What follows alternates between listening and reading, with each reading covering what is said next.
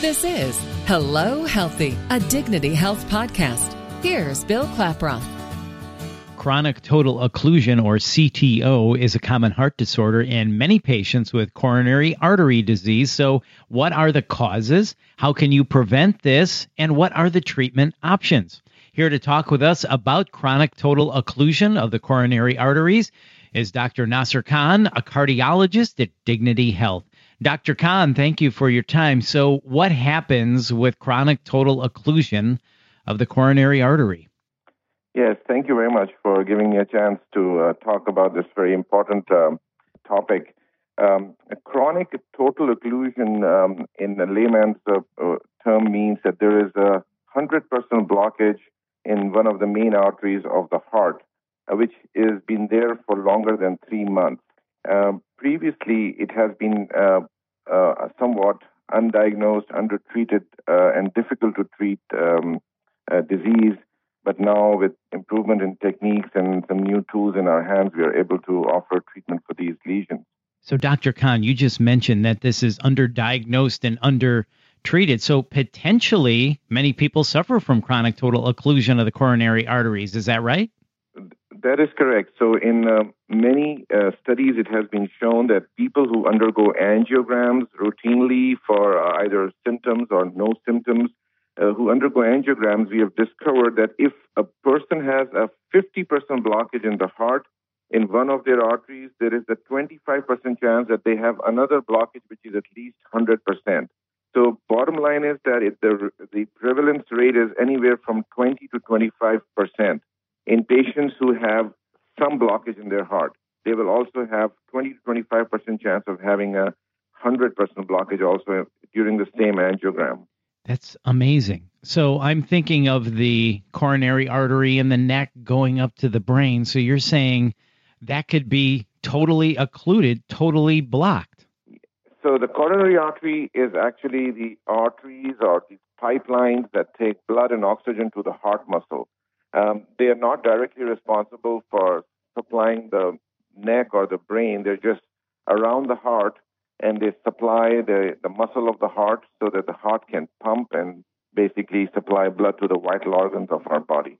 So if it's totally occluded, wouldn't that automatically mean an instant heart attack, or does the body reroute blood to make it work? How does that happen?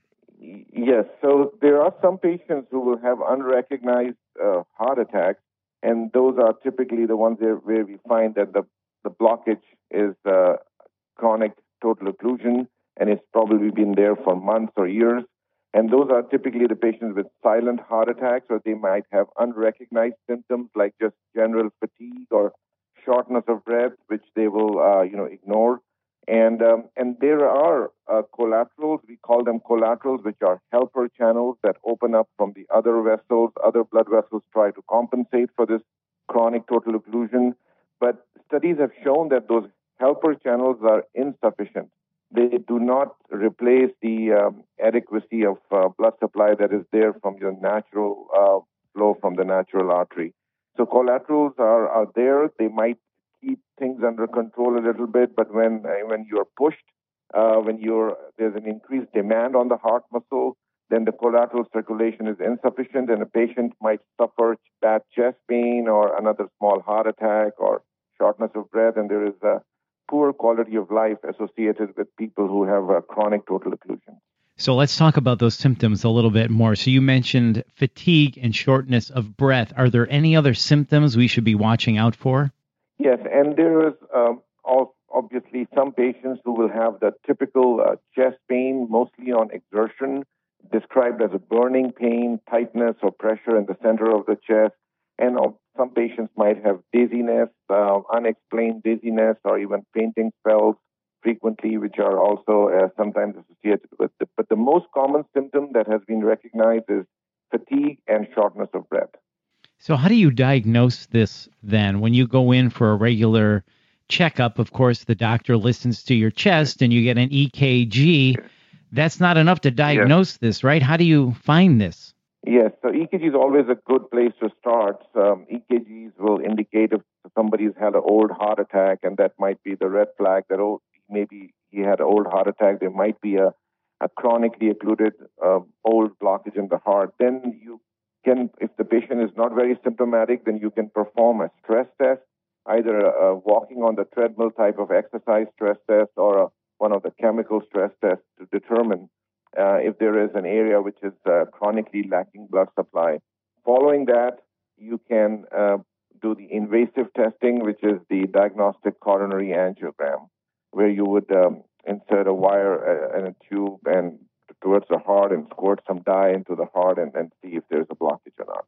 So if there is a blockage, then how do you treat this? So that is the main thing. Chronic total occlusions, which blockages by definition mean that they've been there for more than 3 months. They are not easy to treat. There's a very organized clot there. There's calcification, calcium, making it very hard to crack open a hole in there to put in a stent. So oftentimes, interventional cardiologists like myself traditionally have left those blockages alone because it is difficult to open them. Historically, the success rate is not very high, and there is some increased risk of complications.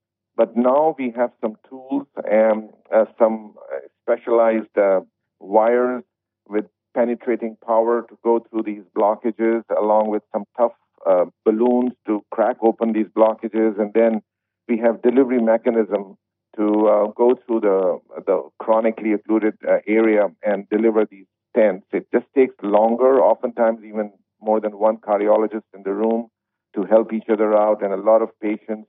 And for example, typically a normal angiogram or a stent procedure might take 45 minutes to an hour.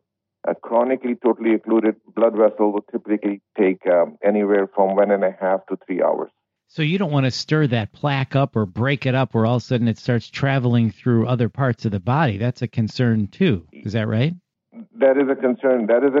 And obviously we give patients very high doses of blood thinners, and we gently probe and break these blockages, and we have some other unique methods of even going around the blockage, and that's a little bit more complex to explain in an interview like this, but we can even go around those blockages and come out on the other side of the blockage and create essentially a new channel within the vessel to do our own way of going around it. And that's a very unique, we have some unique tools for doing that also. And me and my partner, Dr. Mehta, have started doing this in Bakersfield now. And once a month, we line up patients who have been suffering with symptoms and have a chronic totally occluded blood vessel which has not been opened up, and we bring them into the hospital and we fix them. And so far, we have seen very good results with almost 85-90% success rate in our practice. Well, that is really good news, and I was just going to ask you that. For someone treated for CTO, what is the long-term prognosis then? Yes, the prognosis is really good. There are several studies now that have shown that there is an improved quality of life, increased exercise tolerance, and certainly decreased angina or chest pain or shortness of breath type of symptoms in patients who have these blood vessels opened up. And there's also data of longevity, that these patients live longer, and there's a decreased risk of future heart attacks.